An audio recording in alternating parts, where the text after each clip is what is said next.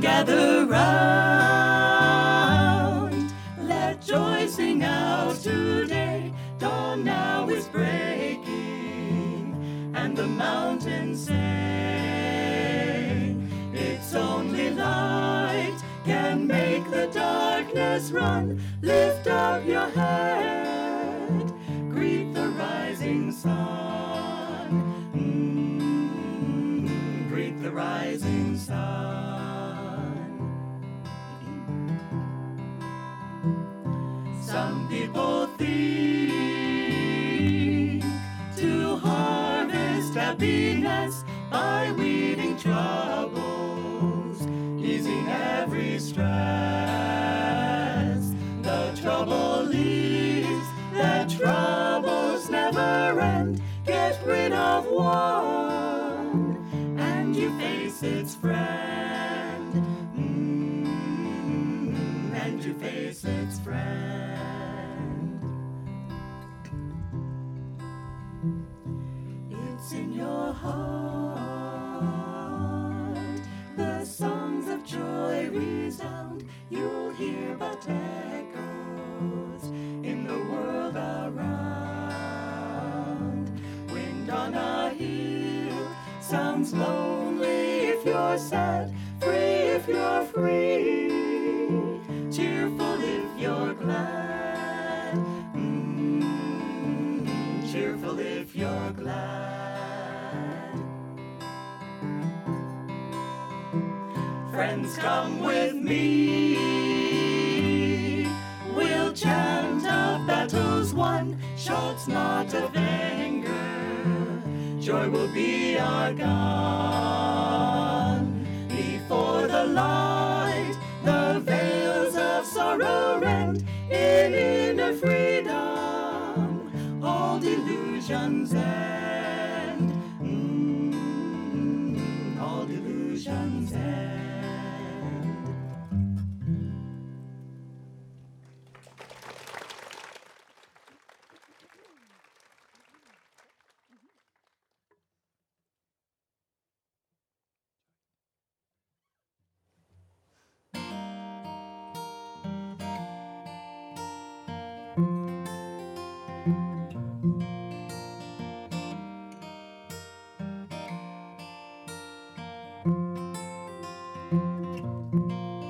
There's joy in the heavens, a smile on the mountains, and melody sings everywhere.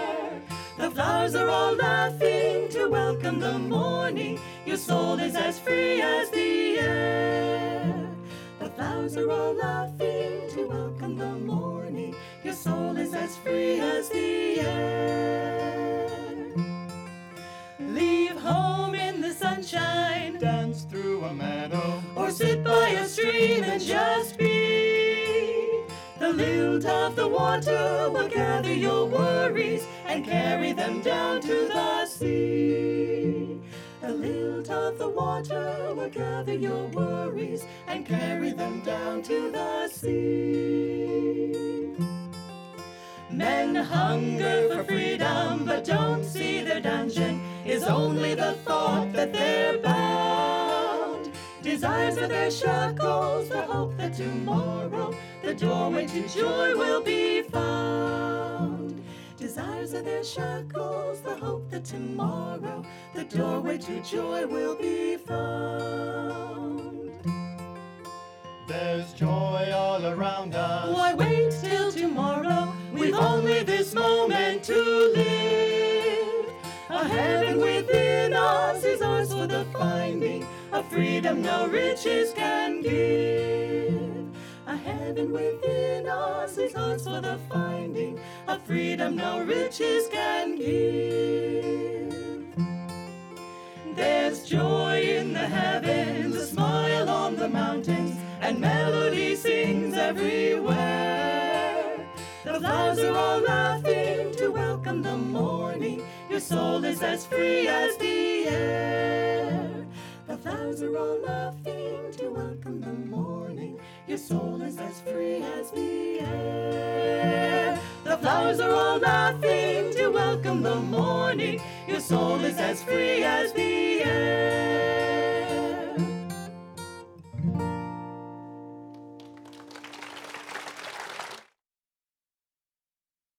No, it's not a good idea when one of the main themes is to overcome our desires, to come up with a bag like this and incite envy and desire in the hearts of everyone.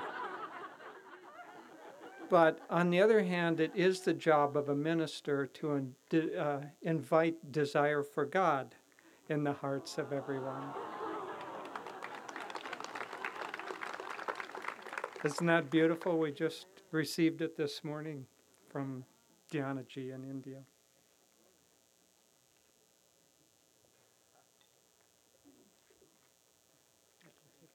Okay. I'm attached to it now. There will be some battles in our household. Who gets to carry what? So, as I said, we're going to talk about how to be happy all the time. And this week we're taking themes from the Wisdom series, the Wisdom of Yogananda series, which are books that we have done over the several years. Anandi has done a beautiful job of editing, and I can't recommend highly enough that you get this series of books because it covers different topics that we will be covering this week, and this is how to be happy all the time. I want to start by describing what Master explained as the mechanism for happiness and unhappiness, and in fact the mechanism for not only delusion or Maya, but how to get out of delusion and Maya. As we know, God is beyond creation. The consciousness of God does function, is beyond anything in the manifested world, and not just the physical world, the causal, the astral, and the physical world. In order to take the pure consciousness of unity and cause a creation to come out of that, God uses the mechanism of vibration. In a sense, the vibration, in a sound sense, is the sound of Om. And so that vibratory movement is what causes duality and causes creation. And so God's unity of consciousness is set into a vibratory motion, and that's what causes everything that we see around us to have the appearance of reality. Ultimately, we will discover that behind the appearance of duality is only unity. Behind all of what we think of as outside of ourself is nothing. It's all just pure consciousness.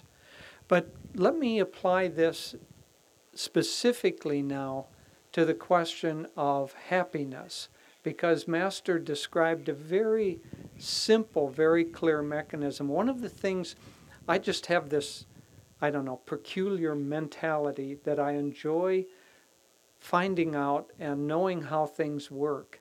And Master talked about how this works in such a simple way. There's just such simplicity in all of this, and it all works together.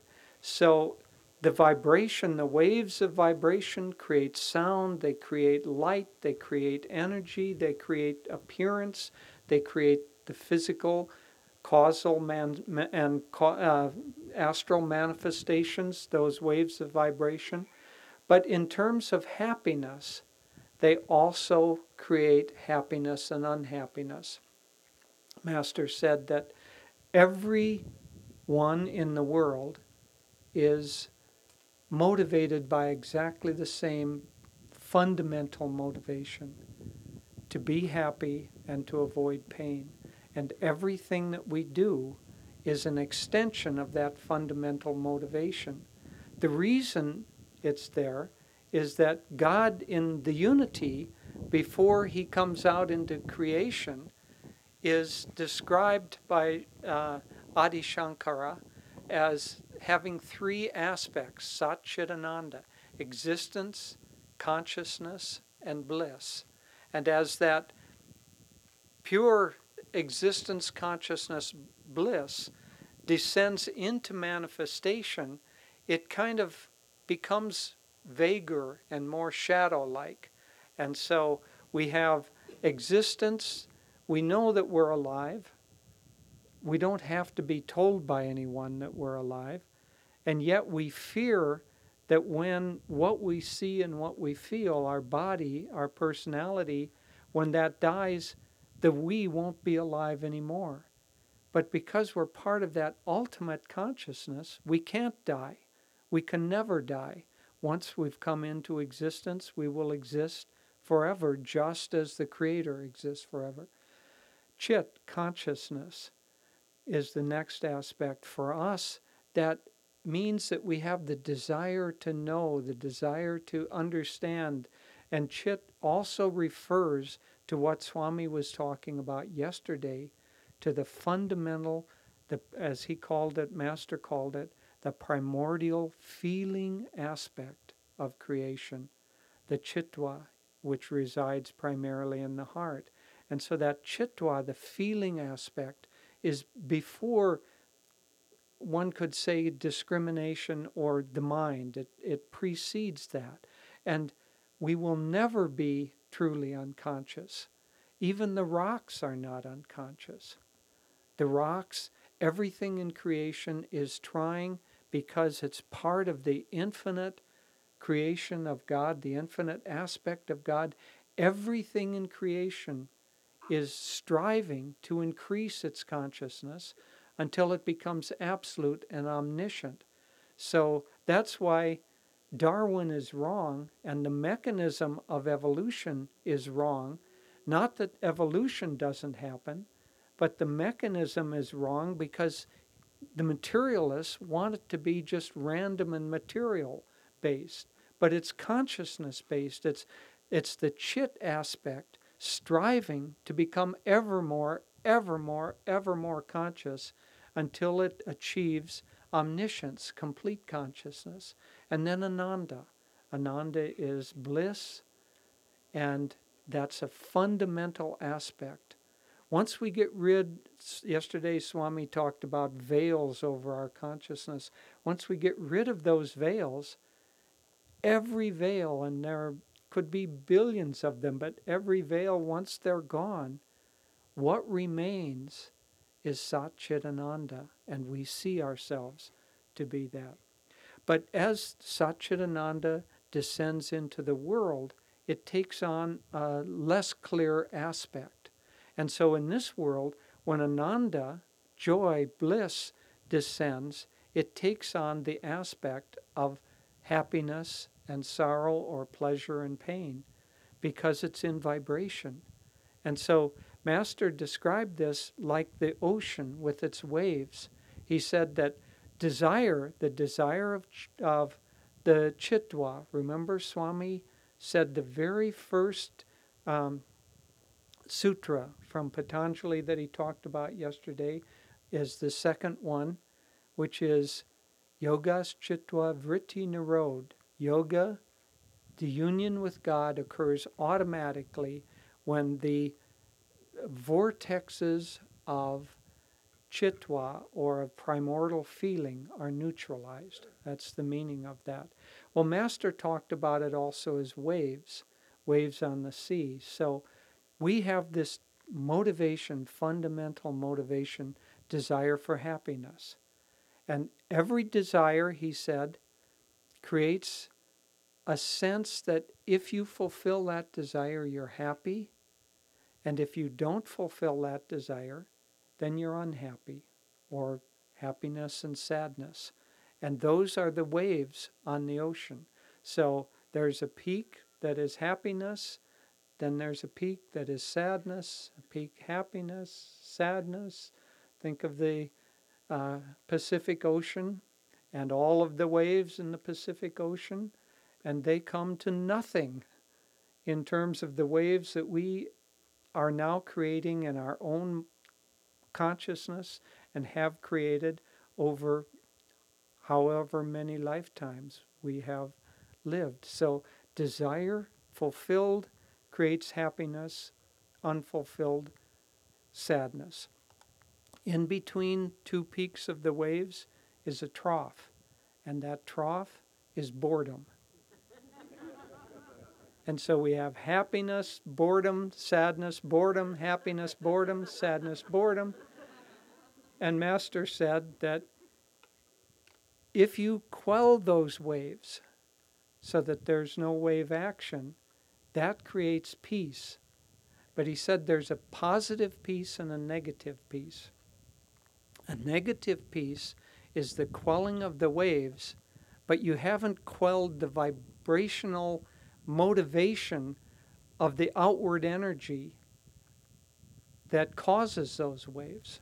So, and he said that if you do that, and he used the example, Swami has also used it, of let's say you get a big inheritance, you get a beautiful house in a lovely part of the country, beautiful view, nice garden, everything is perfect, you don't have to worry.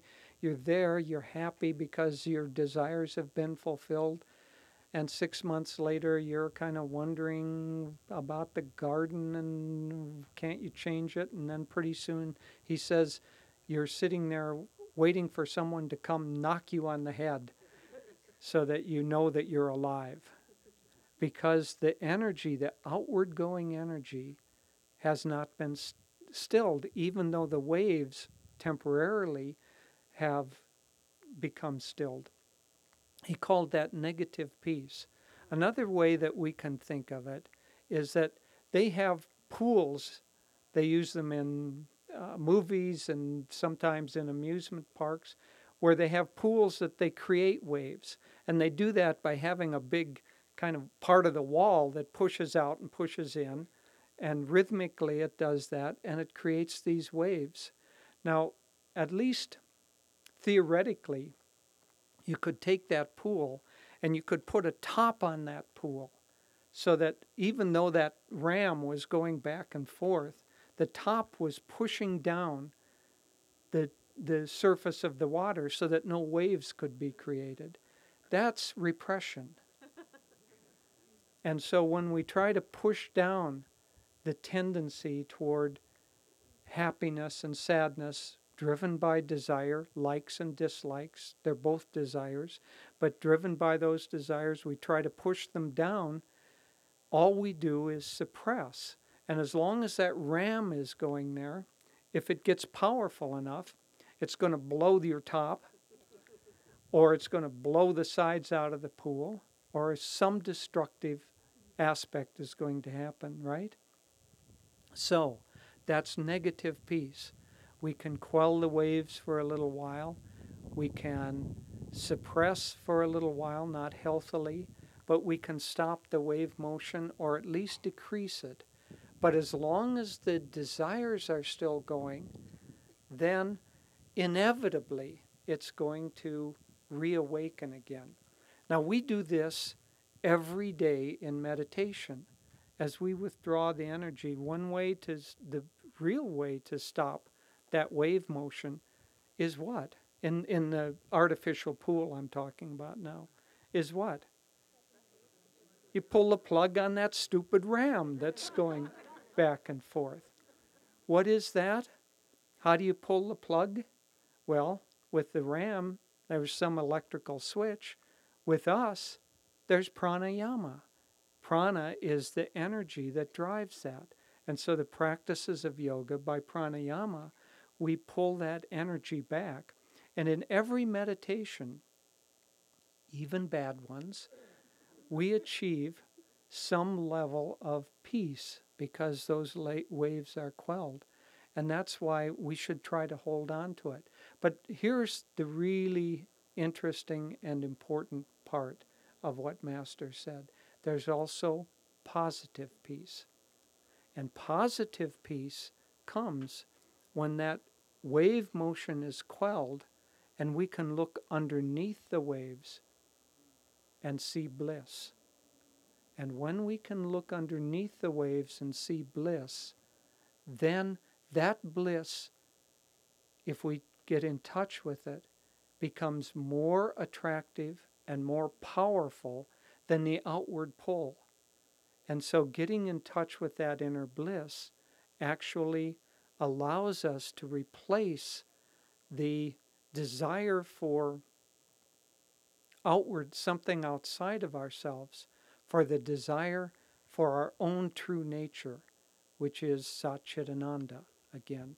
And so that replacement or transmutation of energy, energy can't be destroyed, it can only be transmuted. So the transmutation of energy from the direction outward to inward is the whole secret of happiness. If you want permanent happiness, if you want temporary happiness, you can play on the waves of happiness. You're going to get the wave of sadness following it, but you can seek, and we've all got desires. We've all got little delusions that we still carry that say, if only I had, and you can fill in the blank. I don't know how long your list is, so I'm not going to, and I don't know what's on it, so I don't want to add anything by giving you any of my list. But you can fill, as long as you have something on your list that resides outside of yourself, then you continue that pumping motion and you give away your power to become permanently happy. Because those things that reside outside of yourself will not, cannot, by the very nature of creation, provide permanent happiness. All they can do is give you temporary happiness and then sadness following that. But more importantly and more destructively, doing that also trains you to look outside yourself for happiness. And as Master said, desires ever fed are never dead. And so you look outside yourself for happiness, and if you work toward it, you will achieve the happiness that you're looking for. It's just that it won't last. You know, Swami talked yesterday about even the desire for an ice cream cone. You can get that ice cream cone. If you have a desire for it, get the ice cream cone. It'll satisfy that desire. You'll have that little temporary happiness of your ice cream cone. But then, how long does an ice cream cone last? You think that's your last desire? Or is the tendency now awakened to find more things that will give you that little temporary hit? And you keep pushing outside yourself with desires. They create tendencies. Tendencies create moods. Moods create habits. And it even, through the incarnations, it begins to replicate itself in our very biological structure. So that this isn't just kind of random, circumstance where, maybe I'll create a desire today. This is the way God has created the universe that carries on for a day of Brahma, many billions of years. And remember, Swami has said yesterday that some people wander through many days of Brahma trying to satisfy those desires. It can't be just, I think I'll create some desires today. It's got to, if it's going to last for billions and billions of years, it's got to be not only universal, but an extraordinarily powerful force. So the net of Maya, the sea of Maya with these waves, is an extraordinarily powerful attractant for our consciousness. And we go for that over and over and over again. So again, how do we get out of that? Not by satisfying those desires, not by repressing, but by seeing that beneath, as we begin to calm, as we begin to get the waves calm, we can see beneath that bliss exists. This is even true on a physical level, that if we calm the waves on the surface of water, we can see underneath the water. We had an interesting kind of example of this some years ago. We were with friends on Lake Washington in Seattle. And I had a nice pair of Ray-Ban sunglasses to which I was a little bit attached. I'm going to talk about non-attachment a little later, but to which I was still a little bit attached. And they slipped off my head and fell down into the water. And I dove down several times trying to find them. I couldn't find where they were. It was about 8 or 10 feet deep. And then the thought came on my mind, because I knew this principle. If I found a bottle or a piece of glass, I could put it on and still the wave motion enough so that I could see down. So I found one and put it on the water, and I could see through that and look down to the bottom, see where my sunglasses were, and then I dove down and got them. But see, even on a physical level, everything is tied together. The physical level isn't different from the spiritual level. It just demonstrates the spiritual level. And so even on a physical level, if you quell the waves on a surface of water, you can see down into the depths. But now, in meditation, what we're trying to do is to see down into the depths of our own consciousness. And what lies there but bliss? Satchidananda lies there, but especially bliss. And Master said that one of the very, very most important things that we can do is that after, he called it the after effect of meditation, the peaceful after effect of meditation. Lahiri Mahashaya described it as the calm after effect poise of Kriya Yoga. That when we withdraw the energy a little bit, which causes the wave motion, then peace comes. And if we look down through that peace and get in contact with with our own bliss that resides within us, and then at the end of our meditation practices, if we spend time in touch with that bliss, that begins to awaken in our hearts and in our minds the reality of our inner world, the reality of bliss within and God within, and peace and joy and calmness, all of those qualities of God that reside within. But he said most important is to spend time at the end of meditation trying to get in touch with that bliss, and then to carry that into our daily activities.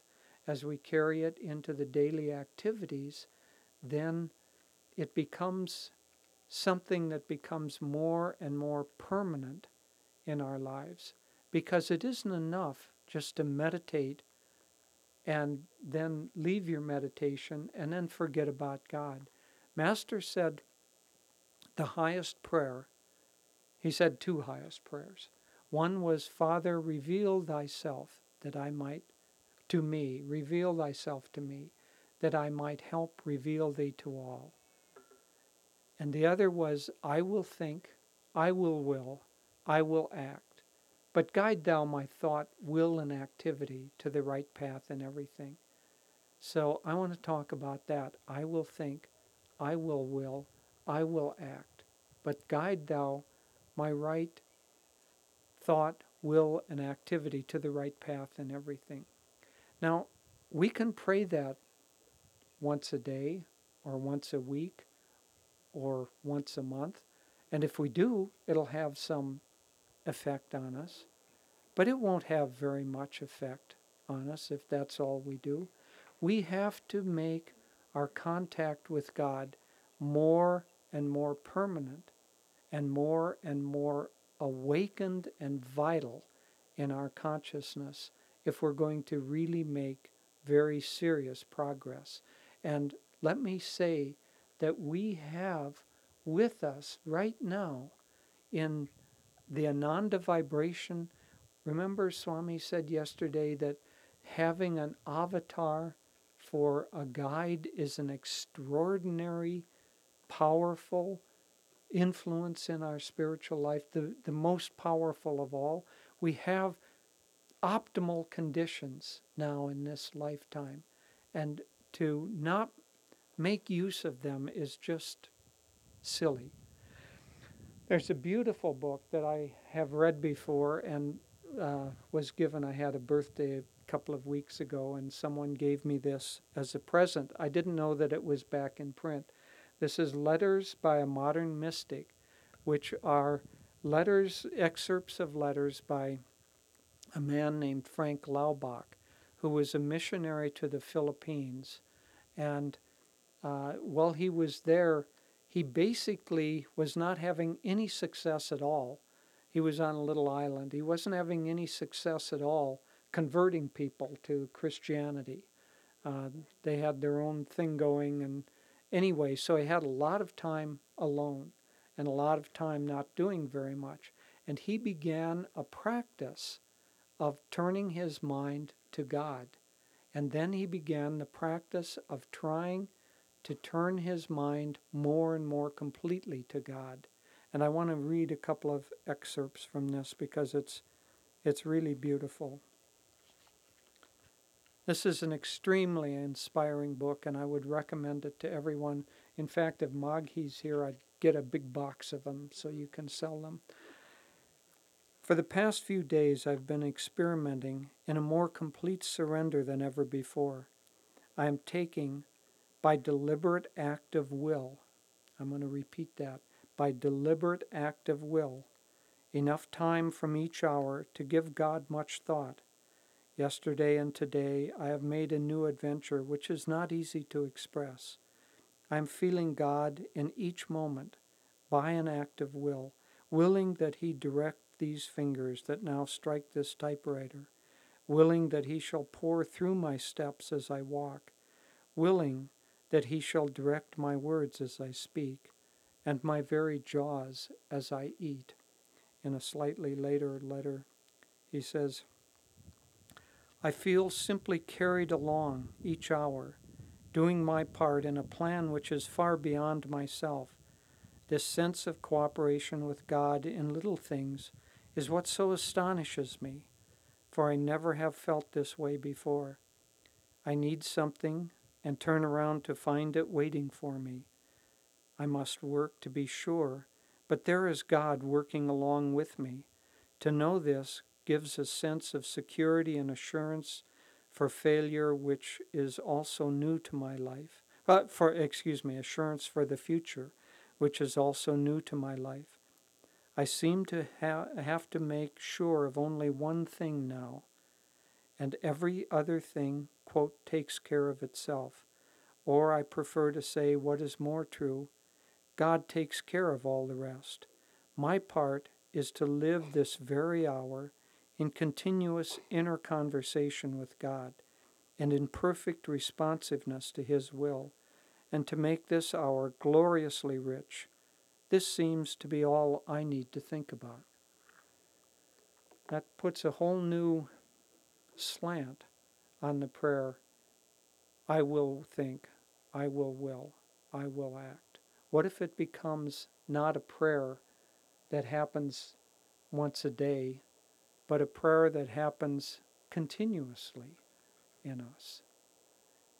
He also goes on in this book to talk about that it seems difficult at first to train the mind to do this. But he said that if we're going to learn a difficult task like taking shorthand or playing the piano, it takes practice. And at first we're clumsy and can't do it very well. But then as we practice, it becomes easier until someone who has practiced for 2 or 3 years to take shorthand takes it automatically without even thinking about the shorthand. They're just thinking about the conversation or what's happening, and the rest is being done virtually automatically. For sure, they have to participate in that, but they don't have to recreate the world in order to get this going. And what he's saying is that this is exactly the same thing, that if we train the mind in the habit of turning to God continuously, that the mind actually is able relatively easily to adopt this habit, and then it becomes permanent and it becomes life transforming. I have from time to time given this experiment a good try, and I can testify from my own experience that as you begin to work on the mind to turn it more and more continuously to God, that it actually does start taking on a momentum of its own. So that if you chant to God, which is one way that we would do it, I would suggest that you take one chant and do that chant over and over again, maybe for a week or a month. And if you do that, if you do it enough during the day, if you wake up at the night in the middle of the night, that chant will be going in your mind. If you stop and just let your mind become still a little bit, that chant will be going in your mind. Much better, of course, is to give it conscious energy, conscious attempt. And at the end of this beautiful little book, he has something called the game of minutes. And the game of minutes is to see if you can think of God for 1 second in each minute, at least 1 second in each minute. He said, try this when you're at a church service. Or try this, let's say, while you're at a lecture at Spiritual Renewal Week. And see if, for the rest of the morning, you can get your mind to think of God consciously for at least 1 second. And then see what your score is. He actually has a little sheet where you take score.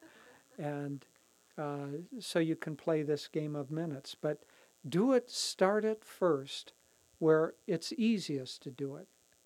When you're in a spiritually uplifted environment, or when you're eating, or when you're still, or when you're in the parking lot, or when you're in a line, or wherever you're in a place where your mind doesn't have to actively get engaged in outward concentrated activity. If you focus on turning your mind at least for 1 second to God and build up that habit of doing that, then you can go on to harder and harder parts of that. But understand, it's not that hard. It's not something that's beyond us or impossible. Thousands of people have done this because of this book. And maybe you try once a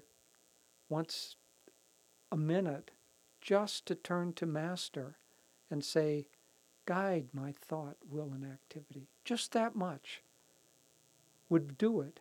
And if you did that for a while, I guarantee that your life is going to be transformed.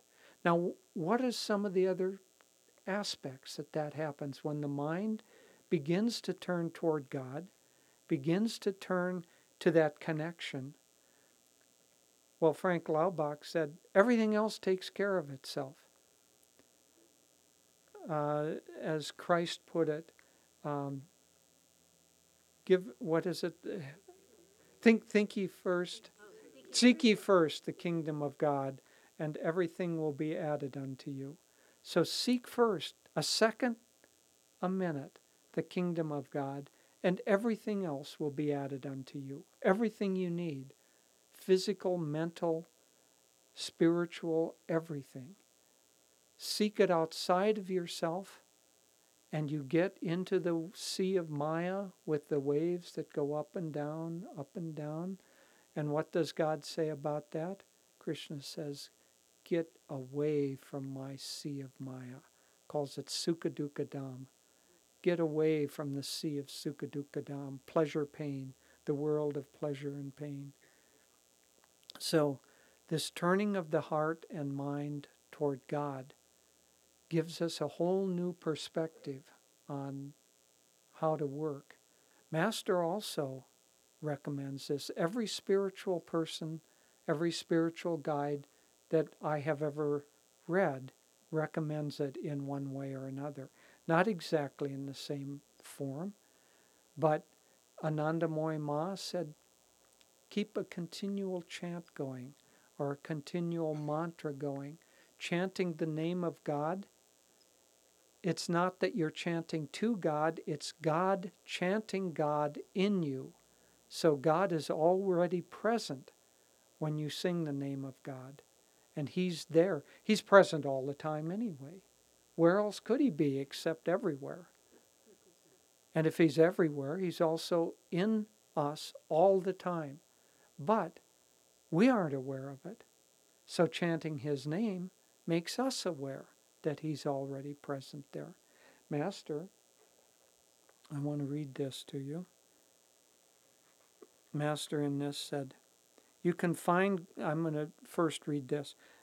You can find God in the solitude of your own room when, in the early morning hours and before sleeping, you compose yourself for meditation. With folded hands, say, Father, Thou art omniscient. Thou knowest my every thought. Talk to me. I want to hear your voice.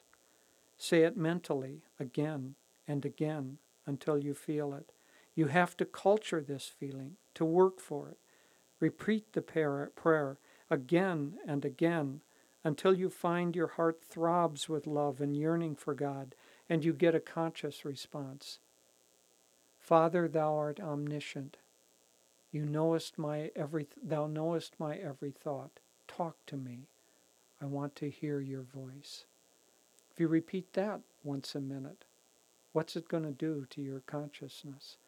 These great saints are all saying the same thing. They're saying, turn your heart and mind to God. Christ said, love the Lord thy God with all thy heart, with all thy mind, with all thy soul, and with all thy strength. And when we hear that, we tend to think, oh, well, kind of vaguely about it. But what if we translate that into love the Lord thy God with all thy heart? If we train ourselves so that every feeling that we have, we train ourselves, if it isn't given to God, at least it's referenced to God. Then when you want that ice cream cone, you say, God, let's enjoy an ice cream cone together. You don't have to stop having the ice cream cone. You just give the thought and your hearts and your desires to God. And with your thoughts and with the mind and your strength means your prana. Now, I want to end by saying, I was talking about this repeating, pulsating thing that keeps waves alive in our artificial pool. In the world, it's the rotation of the earth and the action of the wind and the moon. Those cause waves on the ocean, on the surface of the ocean. And it's continuous. The rotation of the earth has been going on longer than you and I have been here, and will continue far past when we're here. And these forces are universal. But what about us? What is the pulsing mechanism in us? What is the rhythmical pulsing mechanism that we've had with us this whole incarnation? The breath. Every minute that you have been alive in this incarnation, you have been breathing. And that breath is what draws us toward outwardness. The physical breath is caused by the movement of astral energy up and down in the subtle spine. And so the pulsing, the waves that keep us outwardly bound, is the movement of energy up and down in the spine. Think of that as a wave motion. Up, down, up, down, up, down, up, down. Long as the breath is going, we are going to have, because that breath draws us into the physical world, and in the physical world, the senses are operative, and we think that happiness or pleasure comes through the senses. The fact that we're breathing means that we're going to have desires. There's no way around that. So, and we know that desires create waves, and waves are happy and unhappy, happy and unhappy. So how do we get out of that? Just like pulling the plug on that ram that creates the waves, we pull the plug on the breath. How do we do that? Pranayama. That's the whole of the techniques of our spiritual path. Kriya Yoga, Hong Saw, energization, Om, all of those basic techniques pull the plug on the movement of prana, on prana. And as we withdraw prana or control the prana, yama means control. As we control that life force, it pulls us back.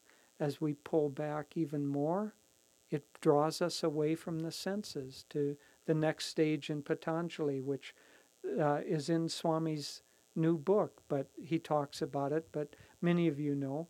But pratyahara is the next stage as we pull back from that energy source. Then it pulls back from the senses. And the senses, when they're not operative, we automatically fall back into the peaceful state, and then we begin to see beneath the surface in our own consciousness, which is what true meditation is. We begin to see meditation is, Master defined it as deep concentration on God or on one of the 8 aspects of God, or God on one of his aspects. And so as we achieve the withdrawal from energy or prana, withdrawal from the senses, we begin to see these aspects of God, and they're not outside of ourselves. They're our very own true nature. And as we begin to see beneath the surface, that's the positive peace that Master's talking about. So peace is the quelling of the withdrawal of the prana and the withdrawal of the senses. That's peace. And we see beneath that, in true meditation, we see the aspects of God, and we come to realize that those aspects of God are inside of us. And that becomes much, much more attractive than anything the world outside can give us. And so in that deep inner attractiveness, we haven't suppressed anything, we haven't denied anything, we have simply reconnected with who and what we truly are. And as we deepen that practice, it takes us toward the higher states of consciousness where we merge with everything in creation. First, that's Christ consciousness, and then we merge with God beyond creation.